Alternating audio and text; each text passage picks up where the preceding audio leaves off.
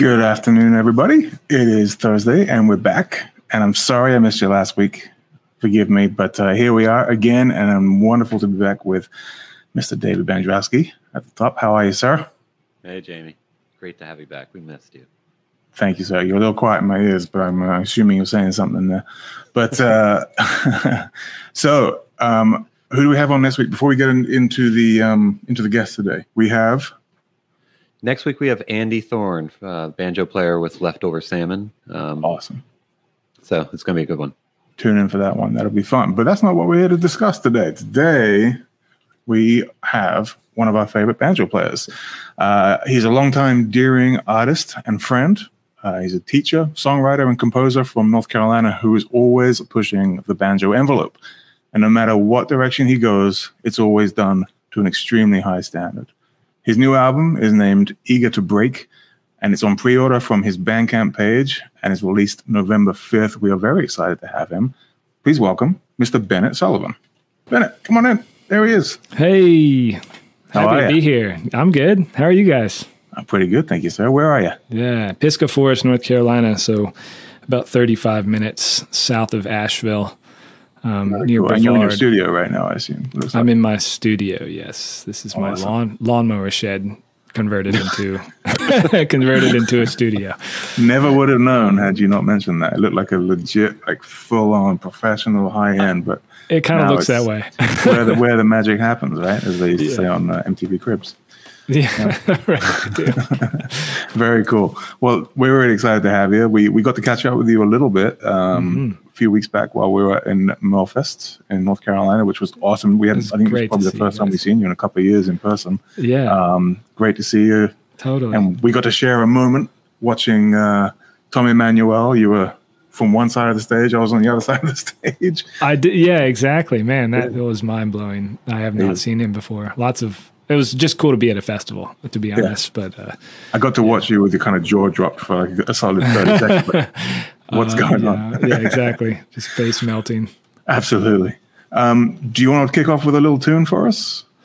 Yeah, sure. Wow, I haven't really thought about this at all. I've been working outside all day.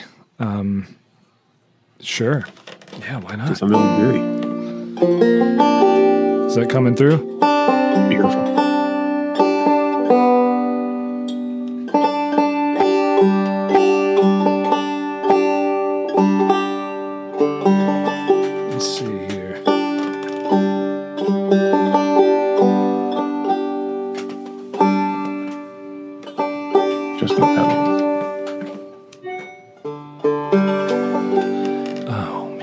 Turn my emails off so I don't get. You got mail. You got mail. Yeah. All right. So this is one called Lady Nora, off my first record. It's cool to see the people on here. Yeah, they're rolling in right now. Yeah. Hey, everybody. UK. Yeah. Yeah. There's Julie Colton right there. Yeah. And Alan Jones, our two regular UK. Nice. Residents. Cool to have some regulars. Cool to have some regulars. All right.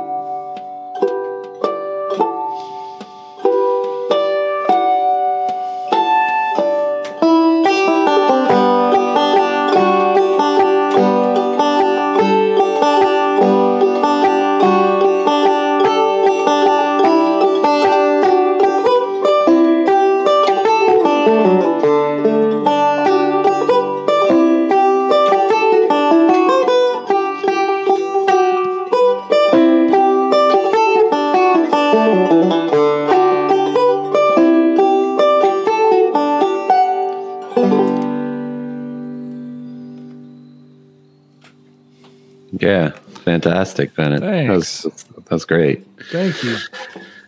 Wow. Yeah. So it's good to have you here. Good to have a familiar face here too. Yeah. Good to see hang you, out. man. We've traveled the world together.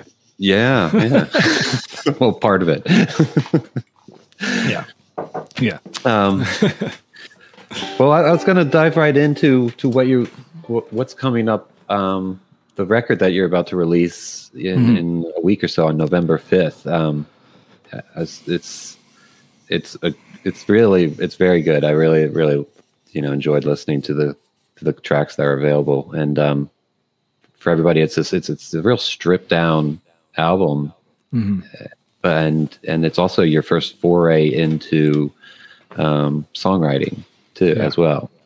So, kind of what led you down this path into the songwriting path? Because you've always been, I've known you as an instrumentalist, prior. Yeah, I have been always focused very much on instrumental music.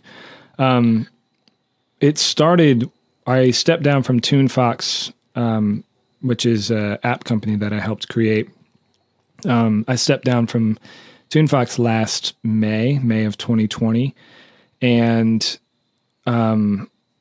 that was due to a difference in direction of where all the co-founders wanted to take the company. And so I was pretty emotional and didn't, it was kind of like a, I don't know, midlife crisis, but I'm only 32. So it's not that, it's not a midlife crisis, but it was like, it felt big. It felt like emotional. And with TuneFox, I was working a lot on a computer, and I was, just doing lots of admin stuff, lots of just computer time. And I wanted to step away from that and just start exploring, nature and different parts of me that I haven't really explored before. So I started waking up in the morning at like 4 a.m. and started coming out to this shed and lighting a candle and working with, I don't know if you can see it there, but that's a Tascam tape machine,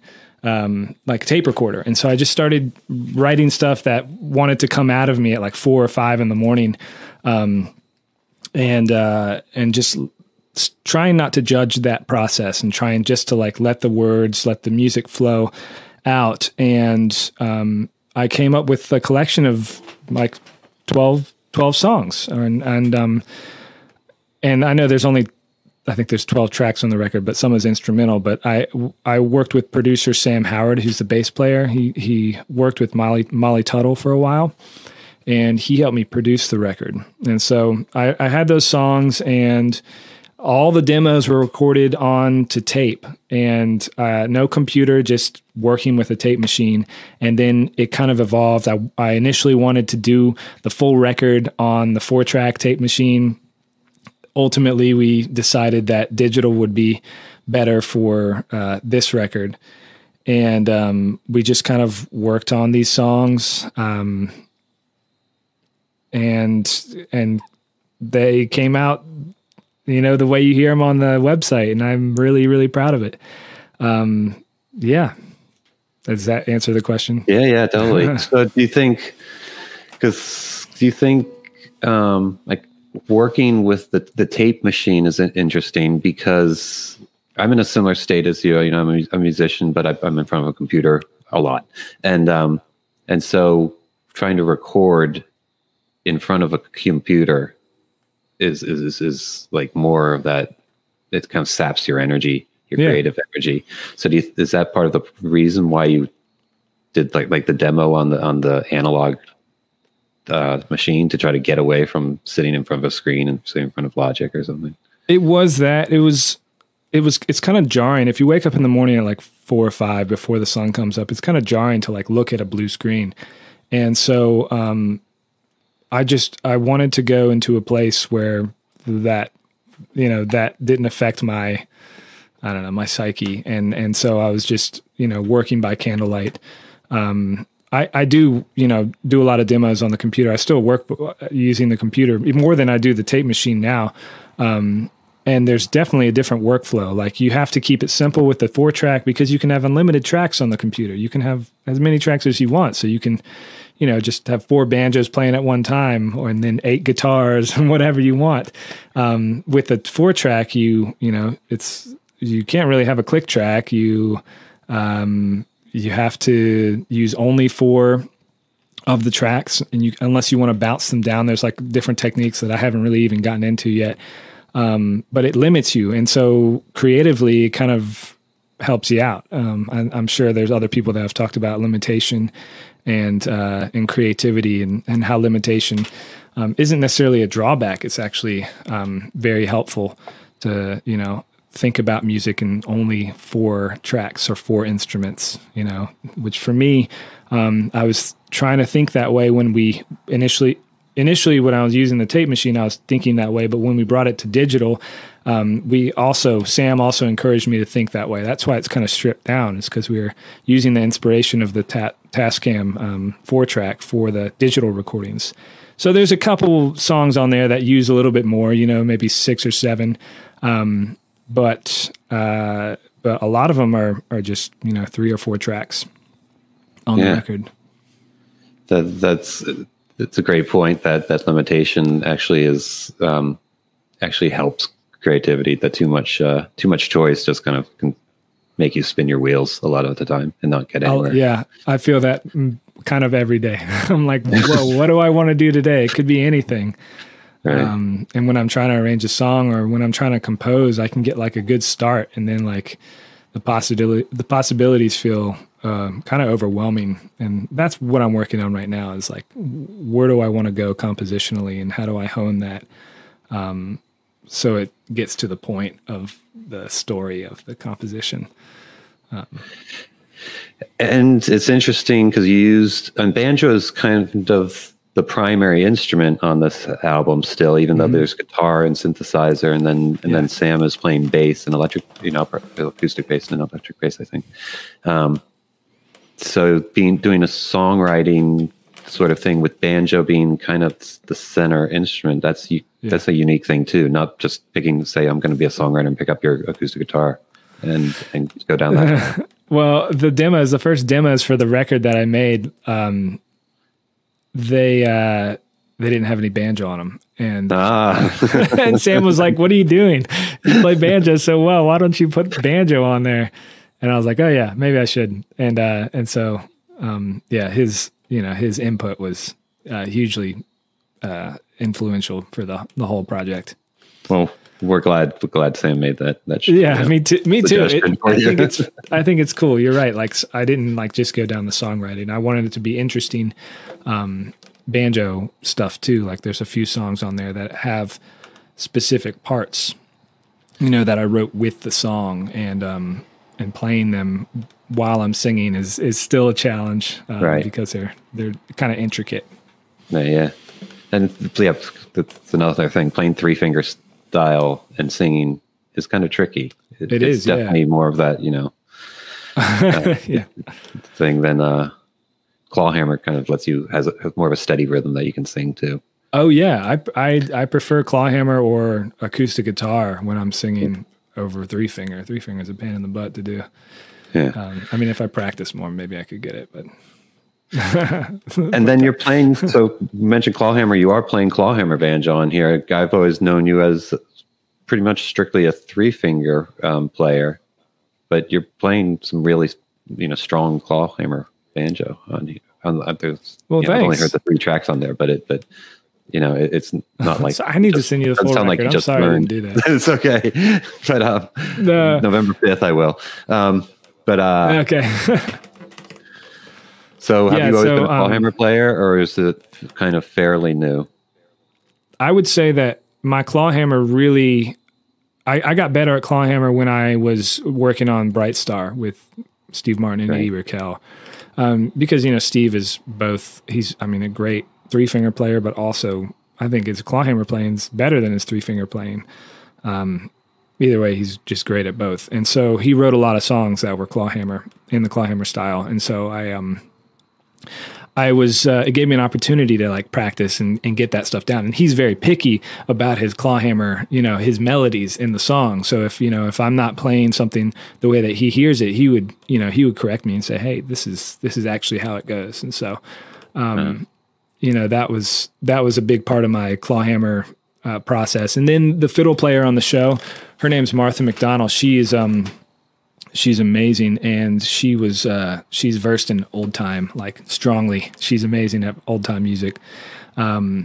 And so she would be, you know, she taught me songs, and we had like a little duo thing we were working on for a little bit. And it was just fun to, you know, play the show, but then also play with her and like jam on some like traditional old time material.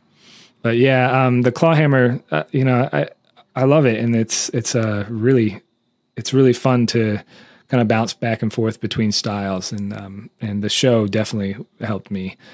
Doing it, you know, night after night, 8 shows a week, just playing clawhammer all the time and just playing banjo all the time. That was really cool. Yeah. And then it also, as on a recording, it adds a whole nother tonal aspect. So it's for your banjo playing. Yeah. One of my favorite things about the recording, and I think one of the samples was Mushroom Stump, and you probably heard that one. Yep. So Sam hit me to some Joni Mitchell, Ladies of the Canyon, that record. And she does some really cool stuff with her guitar where she pans the guitar. So one guitar is on the right and then one guitar is on the left. And it creates this really cool sonic effect. And so for that song, we did the same thing. We just stole that idea and put one clawhammer banjo on one side and the other one on the other side. So they're kind of playing with each other. I didn't copy and paste. They're just like 2 different tracks. Right. And I really love that sound. It's kind of this kind of, I don't know, spacey with the synthesizer too. It's kind of a spacey sound. It's almost like a chorusy sort of thing that it almost does. Yeah, exactly. Chorusy. That's a great way to put it. Yeah. And then going, what was your thought with using synthesizer on it, on that, you know, choosing that as an instrument for this? Because that's definitely a different, for you know, an acoustic-y sort of album, a different instrument choice. Yeah, and just something that's so stripped down and not like a pop album, you know. Right. I just have kind of gotten into the way that like analog synthesizers sound. I visited the Moog store. You know, Moog is here in Asheville, and so it's 30 minutes up the road. And so I've taken my son there, and we've hung out in there for like an hour and just like played all the different synthesizers they have. And I just got really into the sound of that. And I love that texture. And so I wanted to incorporate it somehow. And I think those are the 2 kind of like main, I don't know, tonal themes of the record are banjo and synthesizer. I tried to make those kind of like the storytellers of the record in a way. I don't know. I just love that sound. So I only have I have this Behringer back here that I use. I don't know if you can see it. It's a Behringer Model D, and I couldn't afford a Moog, so you know Behringer basically copied the Moog, the specs like to a T. I think they're something about their plans like expired. They didn't have the patent anymore. I don't know, whatever, but. This thing was on the record, and it's really fun to play with. It's like my starter synth, but it's got some really cool tones. It's really fun with the synthesizer. It's got 3 oscillators, which means you can do 3 different pitches at one time. And so to create different chords with those pitches, because you can't play a full chord like you would on a piano. You can't play 3 notes at one time. You have to play 1 note, and then you can tune the other pitches on the other oscillators to create like whatever chord you want. So that's a really fun thing to experiment with. You know, it's another limitation, you know, and then you have to explore, okay, what do I do with this limitation? Wow. Yeah. So what's your process for writing, for being a songwriter? Are you using a guitar generally when you're writing lyrics? Or like on that Mushroom tune, you know, it's kind of that's definitely a banjo focus kind of old time sort of thing. Did you kind of more write that on the banjo? Yeah, that was like a banjo melody. I had that melody down, like playing it on the instrument. And then I figured I'd, you know, we go out mushroom foraging occasionally. Emily's really into it. My wife is really into it. And she'll forage for mushrooms in Pisgah Forest. and on our property. And so I wanted to write a little fun, song about that. And so the banjo melody was there, and then I just kind of worked on the lyrics, and she helped me with those. And that was a different process than most of the songs on the record. Some of them were just written with just a notebook, no, like Sunset, which is like a banjo synth pop kind of song that was written just at Sunset Beach in North Carolina with a notebook, reflecting on an evening with Milo, my son. And then I went through like 4 different versions of the song, like first finger picking guitar, then just strumming guitar. And then I found this really cool pattern on the banjo, and I put synthesizer to it, and I was like, I think I have something here. It's cool when that like actually, clicks. Yeah, when it locks in. Yeah, it's a little frustrating when it's not. You're just like, what is going on? Like, am I ever going to figure this out? Yeah. Yeah, it's like a puzzle, and then you finally get it. Yeah. And then, mind blown. Do you want to play something from another tune for us? Yeah. I'll play something from the record.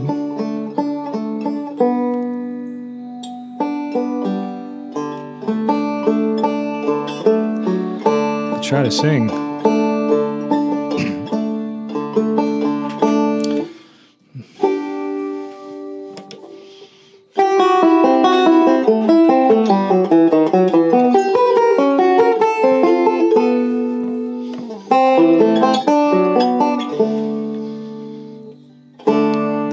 Comes in, it can't help itself, it fills the dark.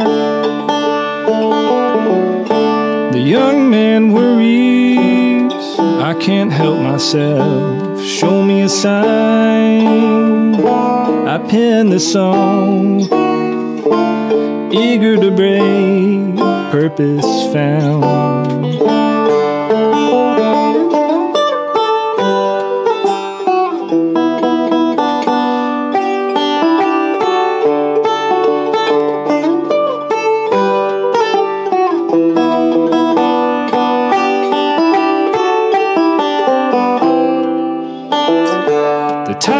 Sleeps, works all day, he knows himself. The mother she gives, her loving words, she shares herself. I pen the song, eager to break, purpose found.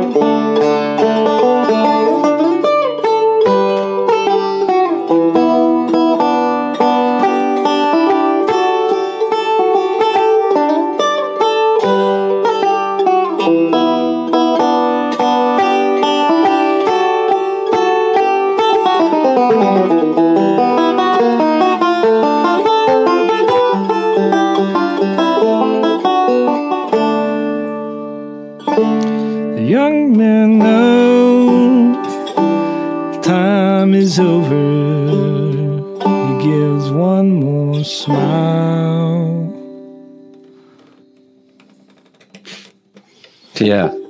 Fantastic. Thanks. Yeah. Thank you. Yeah. So that one was also written just notebooks, and I was like, I need a melody for this. What am I doing? And that came like almost immediately. It's kind of interesting to explore. I'm like, what is my process? I don't know what it is. And I think a lot of artists should go through that. Yeah. I think it's constantly evolving, changing. I don't know. And I'm trying to figure out, like, I try to listen to people like Joni Mitchell, and I'm like, so, like, just from what I'm hearing, how did she create this song? And for me, a lot of what she does is like poetry, and then she just sings her ass off and just like, puts some sort of like, she channels something, and then music flows out from that. I haven't heard any interviews with her about it, but that's just my interpretation. So I try to like listen to artists and try to like listen for what are they doing, like, or what am I picking up that they're doing when I just listen to them, not when I necessarily go and research it. Right. Well, yeah. Well, sticking, we have a question from in the chat here on the same topic from Dean. He's saying, when composing a song, do you first hear a tune in your head and then determine the mechanics of it on the banjo, or does a song come out while just noodling on the banjo? That's cool how you can just pop it up there for me.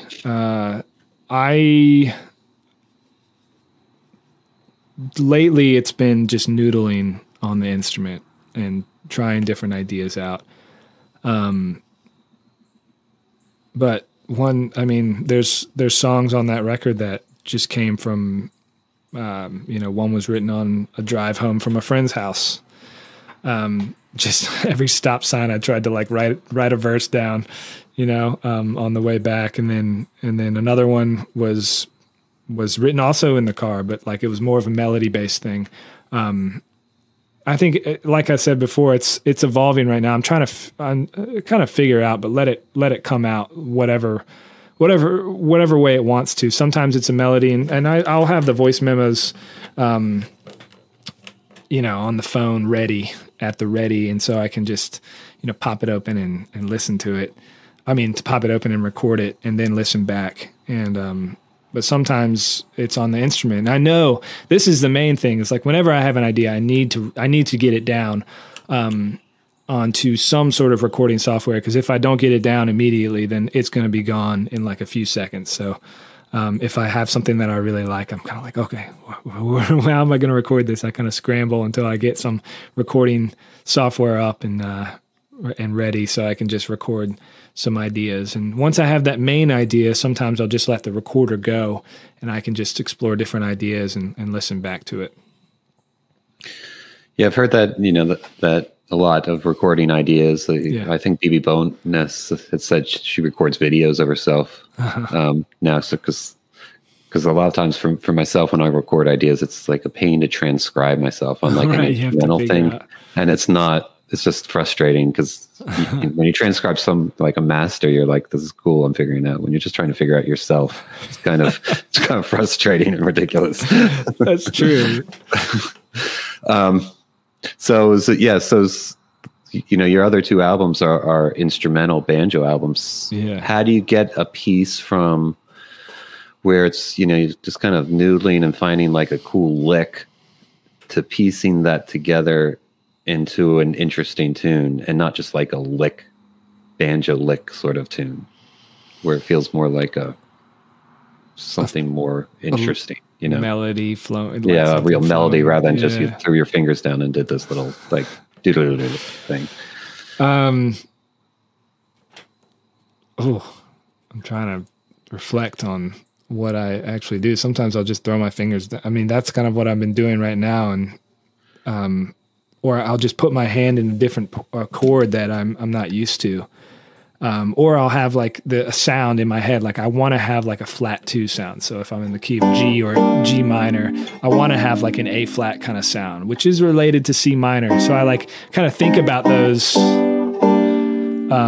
tonalities and then a pattern, like I'll try to think about a different pattern that I could do, and how do I incorporate that into the melody, like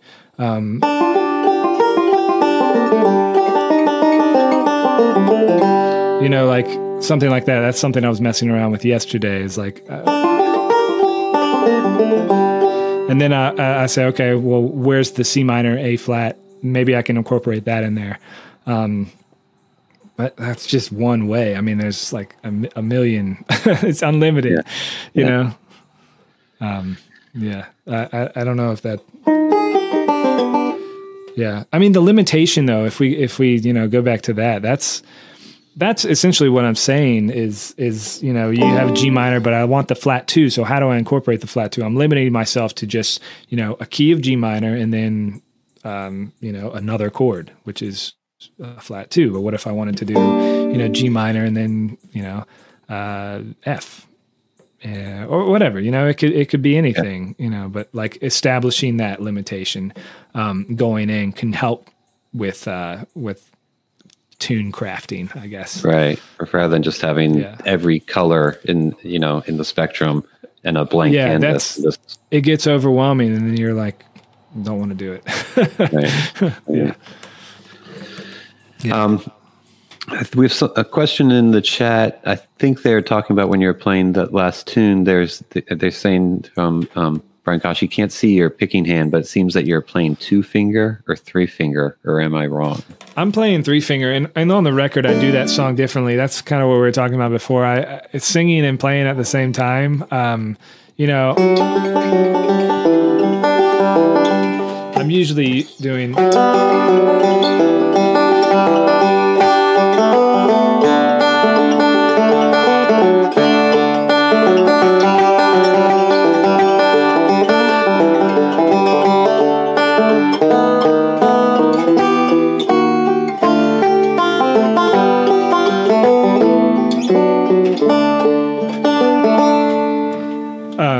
That's what I would do if I was, I don't know, tracking vocals on that. And honestly, that's how I did the record, because I had to concentrate so much on vocals. Vocals is such a new thing for me. So I'm trying to, you know, still practice that as much as I can. But that was a big transformation for me for the last year in trying to make this record is writing the songs, and then how do I perform these songs? How do I want to sing them? And Sam was so helpful. You know, because Mushroom Stump, for example, like I was like screaming that at one point. I was like trying to get it up an octave from where it is and just like kind of shout, you know, old time shout vibes. and I was practicing at the beach, and you know, my in-laws were like, "What are you doing out here?" They were like so confused, as like if I was like actually practicing something for real. And I was. And then I got that gave me some feedback. Okay, and maybe I need to do it a different way because it sounds like crap. And so, you know, how to sing each song and how close to get to the microphone and, you know, all that stuff. Like we recorded the whole record here in the studio, or I recorded it all. And so learning which mics to put on the banjo and which mics to sing into, and how far away to get, like all that stuff. I learned about that, which was cool. It's been really helpful. Did, you know, having singing be kind of a new thing for you and something you really had to work on, and then you had to listen to yourself, which is always, especially listening to your voice and singing, you know, it's more personal even.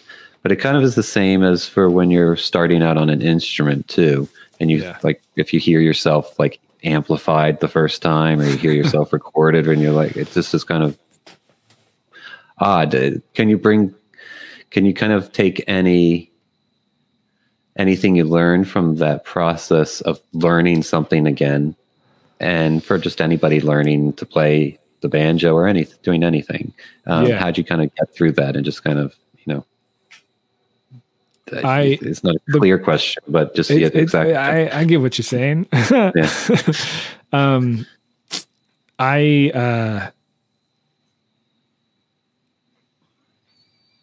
It was definitely listening to myself was like, what? Like I was definitely asking the question, why am I trying to do this? I sound terrible, and why don't I let, you know, someone else sing the songs? Or, you know, no, I knew I wanted to sing the songs. I knew it had to be me. I mean, these are personal songs, and but you know, you go on Instagram and you hear like Sarah Drew singing, you're like, holy crap, like she's insane. Just as like I go on YouTube and I watch Jens Kruger play, and I'm like, oh my gosh. But you know, coming back to the joy of just exploring my voice, exploring what my instrument, like my hands on this instrument, have to say. It's something. I mean, Jens Kruger has taught me. You just got to find who you are and explore that. And coming back to it every day, you know, is important. So like there were phases of making the record where I would just be here, just practicing my vocals, like just like listening to it and just doing it over and over and over again, trying to get one syllable right.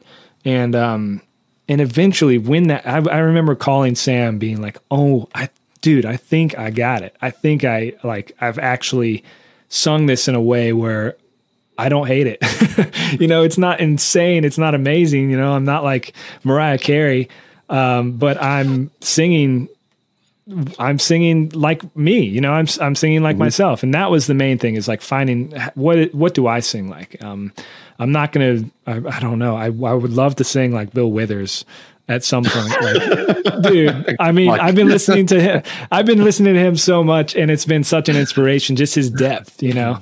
But like Bill Withers in my way, it's like I would like to play like Jens Kruger, but in my way, Right. it's, so there's the balance of like looking up to these people and being like, wow, they are amazing.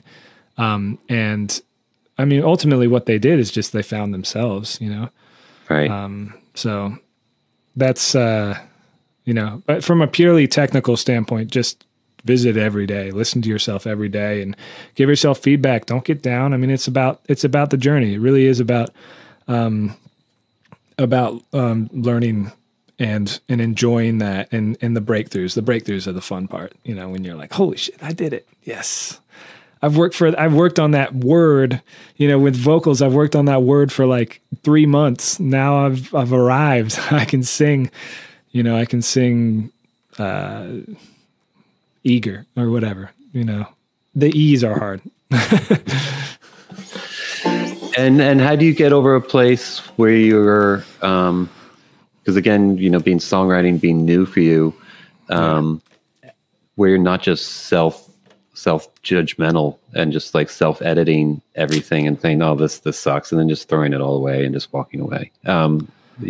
Getting halfway through a project and oh gosh, and just getting down on yourself. I mean, yeah, you got over it and you're proud of it, and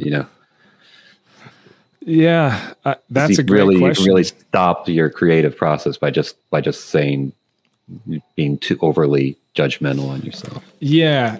Well, I would say that it's really helpful to have someone else there with you. Like Sam. Right. Sam, I don't know if I couldn't have done it without him and his feedback and just his. I mean, he's such a joyful dude, and he really was. Not judgmental of me at all. When I'm like first trying to sing, I know it sounds terrible to him. It sounds terrible to me. And he's, he's extremely constructive. He's not judging me at all. And I could feel that. And if you have someone that won't judge you, but will just see it and give you feedback, and if you can take that, then that's really important for the process. I've been working on stuff recently that I'm just doing on my own. And it's definitely difficult. Like I'm noticing myself wanting to trash stuff, probably more so than I would if I had a producer, or not even a producer, just someone else, around to work with me on it. Yeah, that's good advice. Definitely, if you get stuck by yourself and stuck in your own head, you can just get down on yourself and never let anything out. You can, you just put that project in a folder to be looked at like in a couple of years or something. Right. When it could be magical, and you don't know where the creative process is going to take it. It could be, you could add an instrument, you could add like a handbell, and it would like make the whole track sound like alive and spark something else. It's really cool. That's what I've been into recently, is the creative process. Like what is this lick on the banjo going to inspire me to make on the synthesizer? What is this thing on the synthesizer going to make me, want to make on the banjo or the Wurlitzer or the guitar? Like, and just going with it.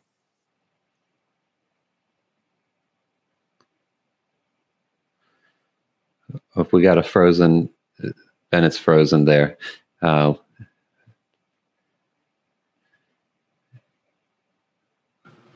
He is. He's completely frozen up. He's fully frozen up. Well, this is very good. Everybody, keep your questions coming in. We'll figure it out. Ben's a very tech savvy guy, and he looks great. And he's going to come back in a second. It was too bad, because he was really on a great roll there. On I was like, my ears pricked up, because he's talking about the idea of being able to pick up. There he is. He's moving. He's coming back in. Hey, welcome back. Sorry, we had to pay you take it back, but don't worry. I had to come in and I almost picked up a banjo to try and take your place. And man, I would have I got shouted at for even trying. So, okay, I'll leave you two alone for a second. You guys enjoy. Good to see you. Good to see you. I don't know where we exactly froze up at, but it was a good spot. But I can't tell you where. But we'll rewind, and people can watch it and rewind, and then write questions in, and we'll figure it out. Okay.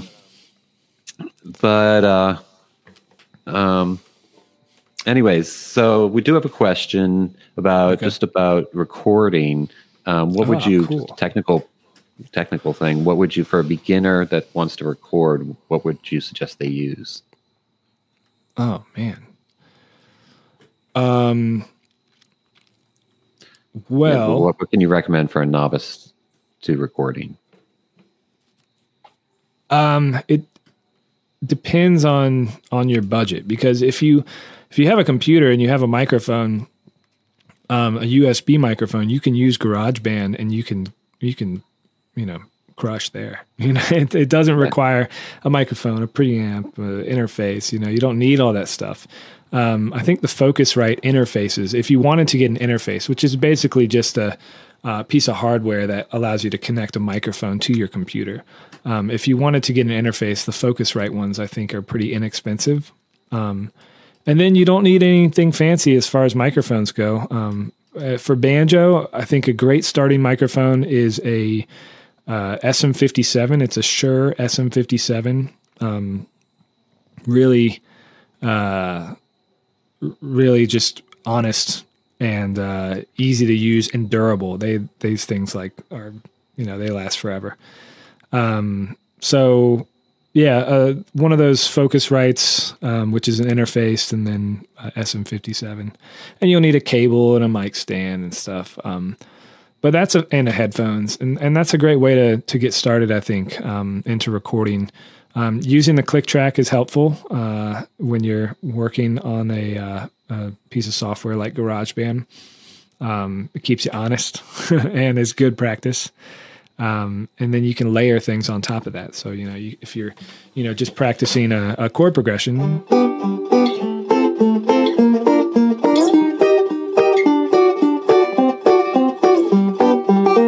you could layer that on, and you can even loop that in the program. So you don't even have to play it over and over and over. You can let the program play it over and over and over. And then on top of that, you can write melodies on it, or you can just improvise or add another layer of chords up the neck. So there's a lot you can do with it. It's really fun for creativity, I think. Yeah, definitely. And it's great how easy it is these days. And you can, practice, lay down a rhythm track and then lay down, practice a melody on top of it very quickly. Oh, so easy. Yeah. You could do that on your phone too. Yeah. They have GarageBand for your phone or whatever type you have. We got question for Bennett from Dean saying the banjo geek in me would like to know what brand of finger picks and thumb pick you use and why. So I'll start with my thumb pick. I use a blue chip thumb pick, but I also really like these Golden Gate clown barf ones. I remember those. The clown barf. I haven't had one in a while. They're awesome. And I think they sound better than the blue chip, honestly, but this one's a little too tight for my thumb. So I'm using the blue chip for comfort and durability and sound. I think it sounds pretty good. But I do like this clown barf one a lot. It's made by Golden Gate. And then I'm using, so the banjo geek in me is saying, well, you should be more picky about your finger picks, because I'm using two different types of finger picks. One is a Hofmeier, that's on my middle finger, and then I'm using a Dunlop on my index finger, and I don't have a reason for that. I really like the Hofmeier picks. They sound really good. They're comparable to the old, Oval 8 Nationals, which everybody wants to get their hands on. And I've had Oval 8 Nationals before, and I've lost them. It's sad. But the Hofmeyers are really good. They're made from German nickel. So they're good, and they're not expensive. They're like $20 for a pair. I should have pro picks. I'm sorry, I don't have pro picks, y'all. Well, we can get you some. Give me a pair. Give me a pair of pro picks. Let's see. You released another recording this year. Called Green Song, and I'm kind of taking the vibe that this was a COVID recording.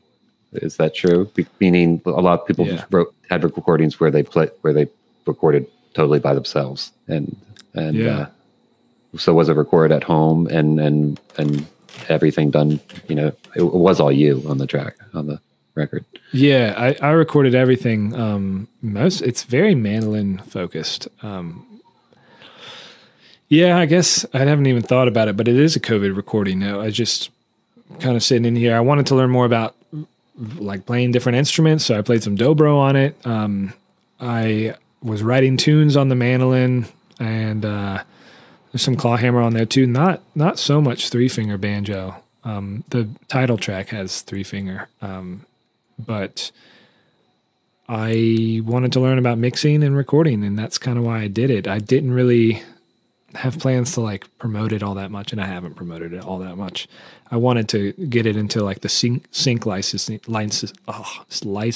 world, and see if I can make some money off if it got on a commercial or the back of some whatever MTV show or something. Like my banjo music is going to go on an MTV show. It's silly. It's silly. Behind Real World or something, or Well, I have for my first record, I did submit it for sync licensing, and it's been on like American Pickers, so that kind of, I don't know, westerny. I don't even know what American Pickers is, but it's been on that, and like Pawn something or some. I don't know. It's been on reality shows in 30 seconds, if that, 15 seconds. So I don't know. I once had a banjo track that was on. There's a show. It's like Yo Mama. Dude, there's an MTV show, Yo Mama. They told like Yo Mama jokes back and forth to each other. And then there's another one where they did Hot Rods or something like that. And they replayed it a lot in Eastern Europe or something like that. Eastern Europe, yeah. So you get a few cents now and then. In Poland. Yeah. That's awesome. So is there a different when you're writing on these on these different, I guess the process is similar, you're writing on these different instruments. How many instruments do you play? You know what? I'm adding mandolin to the list. I feel I'm not good at mandolin, but I feel like I can write melodies and play decently. So I'm adding that to the list officially on Deering Live. Okay. We got to get you a tenor banjo then, because tune the same and send it over. Mandolin player. Send it over. No, I play banjo, guitar. Does electric guitar count as a different instrument? Yeah, totally. Mandolin.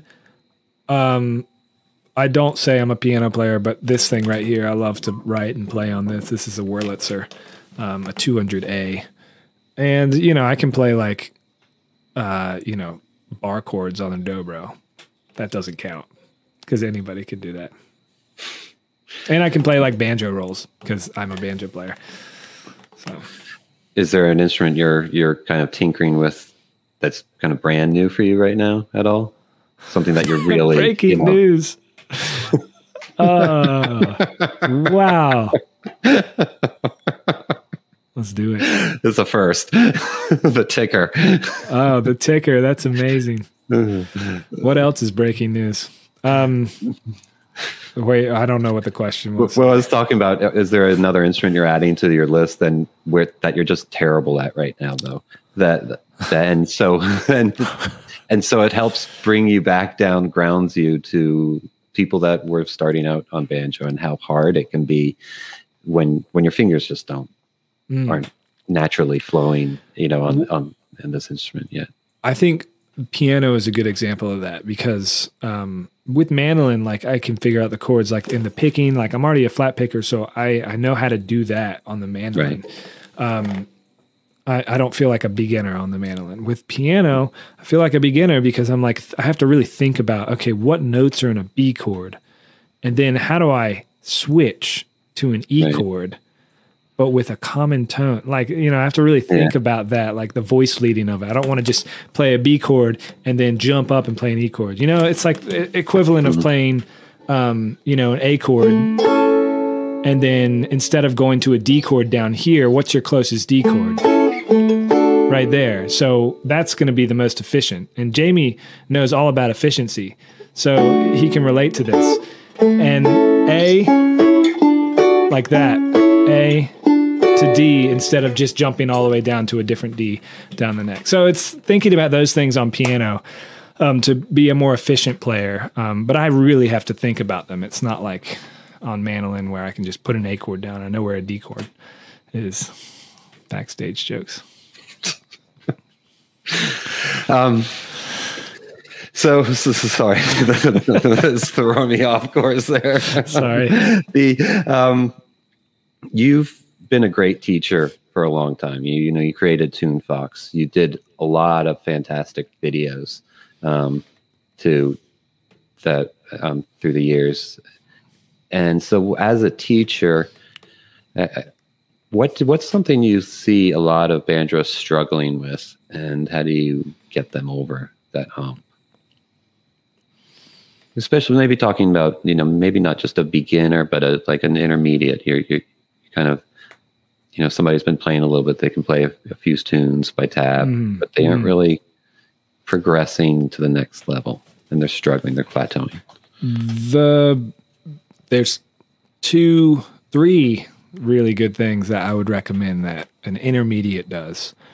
Beginner, I would say beginner, you're getting your facility, you're trying to learn the technique, you're learning some chords, you're, getting some of the basic tunes down, like Cripple Creek, Banjo on the Hollow, Old Joe Clark.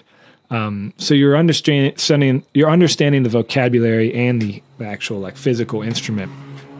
I would say as an intermediate, I would start learning by ear. I would turn on recordings. There's so many different slow down softwares nowadays that you can put on, try to figure out the notes. As hard, how frustrating that can be, I get it, because that's kind of the transition I made. I was like I learned Cripple Creek poorly from tab, and then I turned on a recording of, I think my first like ever learn by ear recording was Ron Block's version of Cluck Old Hen. And I didn't play it well, I couldn't play it very well at all, but I figured out the basic notes, And then I could start to figure out the roll patterns, like what is he doing there? And you don't have to get it perfect. Like you can kind of take that pressure off of you to get it perfect. Okay, so that's number one. Number two, go jam as much as you can. Just play with other people. Don't get discouraged if you can't figure out, the 1, 4, 5 chords in the key of B or B flat, or E. Like, you'll get that. That's something that you do. You got to practice. And the best way to do that is to like play with people that you've never played with before, that are going to play repertoire that you haven't heard before, in strange keys. So that's number two. Play with go to as many jam sessions, play with as many people as you can. Especially if they're better than you. And then 3, play with the metronome. Play with the darn metronome. You got to play with it. It's so important. And I have to remind myself to do that. I really enjoy it, actually. But yeah, slowly with the metronome is the way. And being really, record yourself and be picky about any, mistakes. Are you speeding up, slowing down? Just give yourself lots of feedback. Yeah, that's good. The metronome is definitely, I know for myself, when I'll play with a metronome, practice the metronome, and then go on a gig with people I play with all the time, they're like, wow, you sound good today. And it's like, and I know I don't say anything, but I'm like, I practice with the metronome. Yeah, you should tell them. You let them know. Right, maybe they'll practice with the metronome then. Yeah, right. You sound terrible. I think Jamie was going to jump in. Oh, all right. What's up? It's your efficient host. Thanks for that. Did you like your breaking news? That was pretty cool, huh? I love that. That's so efficient. I love how impressed you are with the technology that we have here at Daring Banjos. I think it's great. It's very flattering. I wanted to stay in the vein of the teaching because there's a couple of questions here. One is from a student, and one just came in. It looks like from a teacher, so like it's the complete opposite end of the spectrum. Trying to find the first. So Jim Newton asks, first of all, having started with a limited banjo teacher who smoked, which I'm not sure, I'm guessing that's unpleasant in person. But what criteria did you use in finding a good banjo instructor? I've had similar experiences with banjo teachers. This was a question asked a little earlier in the chat, and kind of the pandemic's kind of blown this wide open to some degree, just because of the the nature of online. And I actually had a customer in yesterday. We were talking, and he was he's out in South Carolina. He was insisting on a in person. And there's been a lot of people that have had in person teachers because they think it's like the best way, but I do think that the online these days are definitely worth considering. But what are the criteria in this case that you would go by?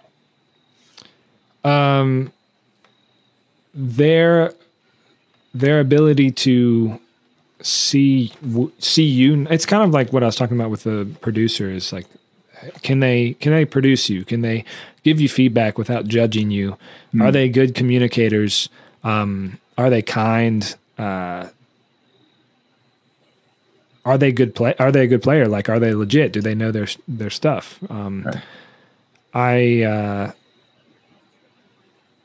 And also, can they put you on like a roadmap in that first lesson? Can they give you stuff that's going to challenge you, not challenge you too much, to like make you overwhelmed? A little overwhelm is all right. A little like frustration in there, that's okay. But I think, like gently challenging you along the process and letting you kind of do it on your own. My style of teaching has really changed. I don't like using tab. I really want the student to be practicing as much as they can, and also giving themselves, self-feedback. They have to be able to do that. And also listening to bluegrass music a lot. I like the student to come to the lesson saying, hey, I want to learn this song. Can you help me figure out this song? And then we can figure it out together, and I can show them how I would do it. I can share my screen. I can say, okay, I'm going to go to YouTube. I'm going to slow it down. I'm going to figure out this note first, or I'm going to figure out the chords first.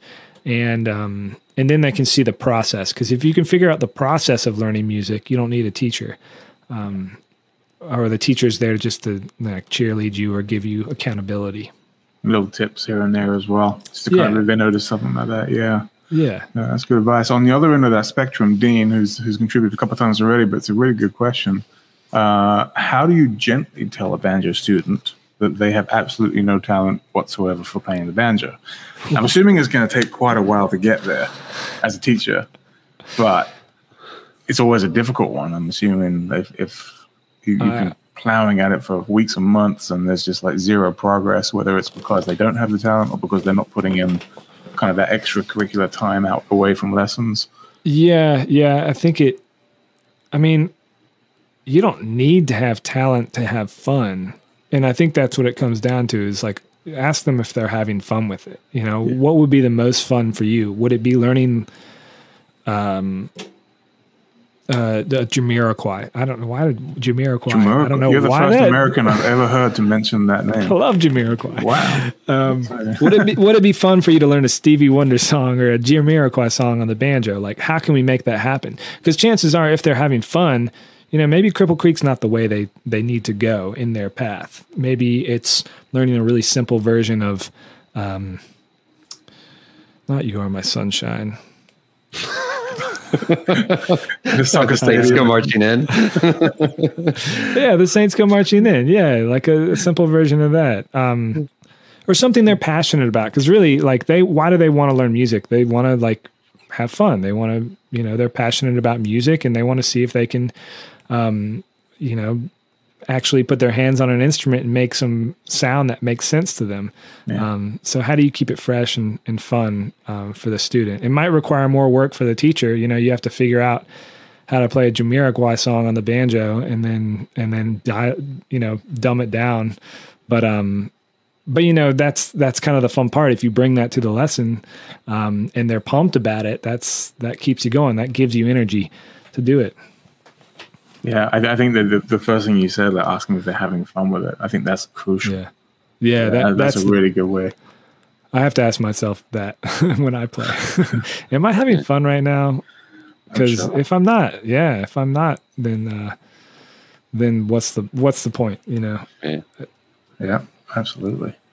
And then Brad is asking what banjo you're playing. I know it's not one of ours. No pro pick, no daring shocker. All right, guys. You can talk about it though. We'll let you. It is a bellbird banjo made in Australia by a guy named Peter Nehusen. Yeah. Very cool. That sounds good. Oh, I've never heard of it. It's good. I mean, I'm playing it I'm playing it through a pickup system right now, and I think that sounds pretty nice.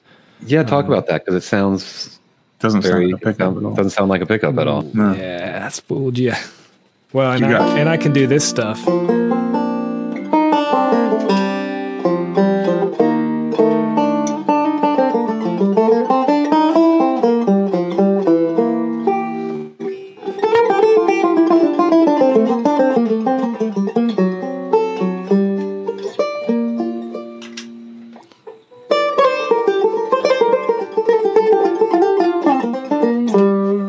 You know, you can put all the effects on it. That's what I've been really enjoying lately. It's a piezo pickup. So I don't know if it's a K&K I put under the bridge. I can't remember what it's called, the K&K version of it. But what I'm playing through here is a tone dexter, and I'm sure other people have talked about that. It's kind of become, I mean, I see it everywhere. The Dusters use it. The Rangers use it. You know, everybody's using these tone dexter boxes, which basically just model. They take your pickup sound and it models whatever microphone you want it to model. You actually have to train the DI, the direct box, to sound like that microphone. So you plug your instrument in. You plug your banjo in and you plug it into the DI, and then you have a mic plugged into the DI as well, and then you play your banjo into the microphone, and it makes it sound like the microphone. There's a lot of tweaking, though. Sprockets, right? Audio sprockets, exactly, precisely.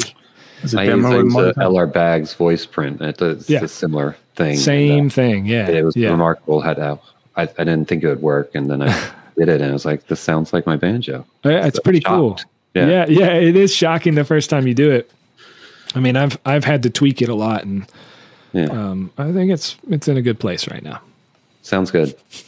I did not realize you had a pickup on there at all. That sounded like it was mic'd up. That was great. Yes. There you go. See? Sweet. Breaking news. I'll make it better. An acoustic sound out of a pickup. Yeah.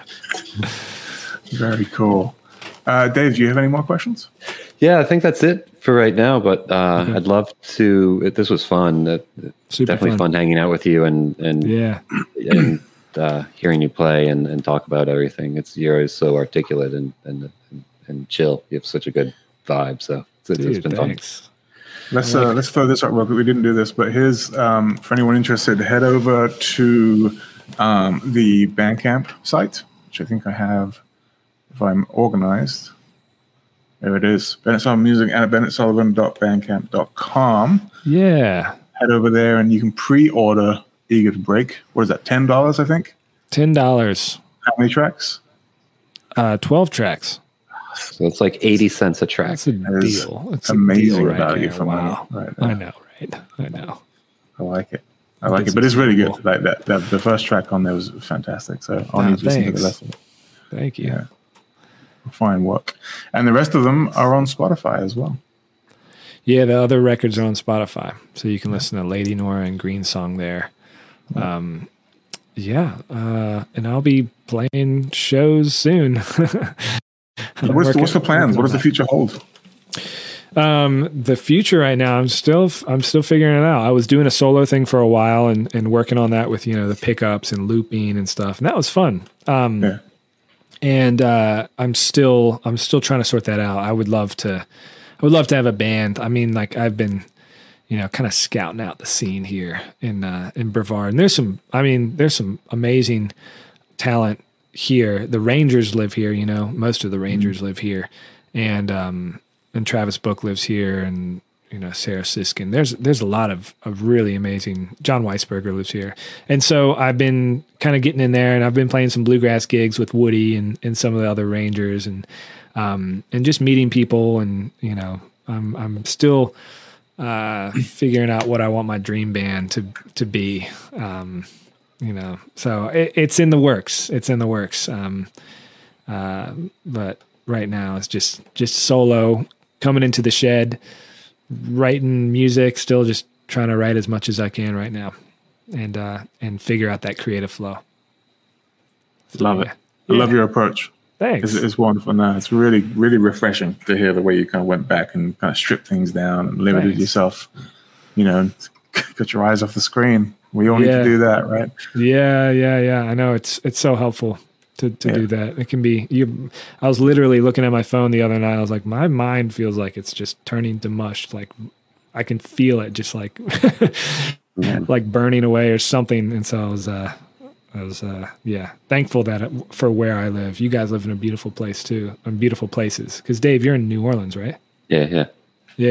San Diego, New Orleans. I mean, beautiful places. So it's not shabby. Yeah, it's not shabby at all. Too shabby, no, not at all. Jim's asking, will there be downloads and CDs? Is there a physical format available on the? Yeah, I'm gonna do initially a limited run of CDs available. Awesome. So like 150. So I'll send those out.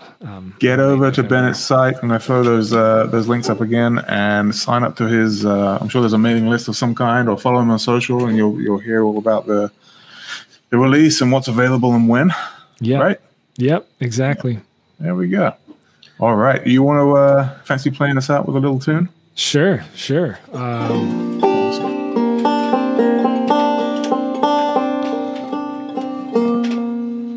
Thank you for everybody.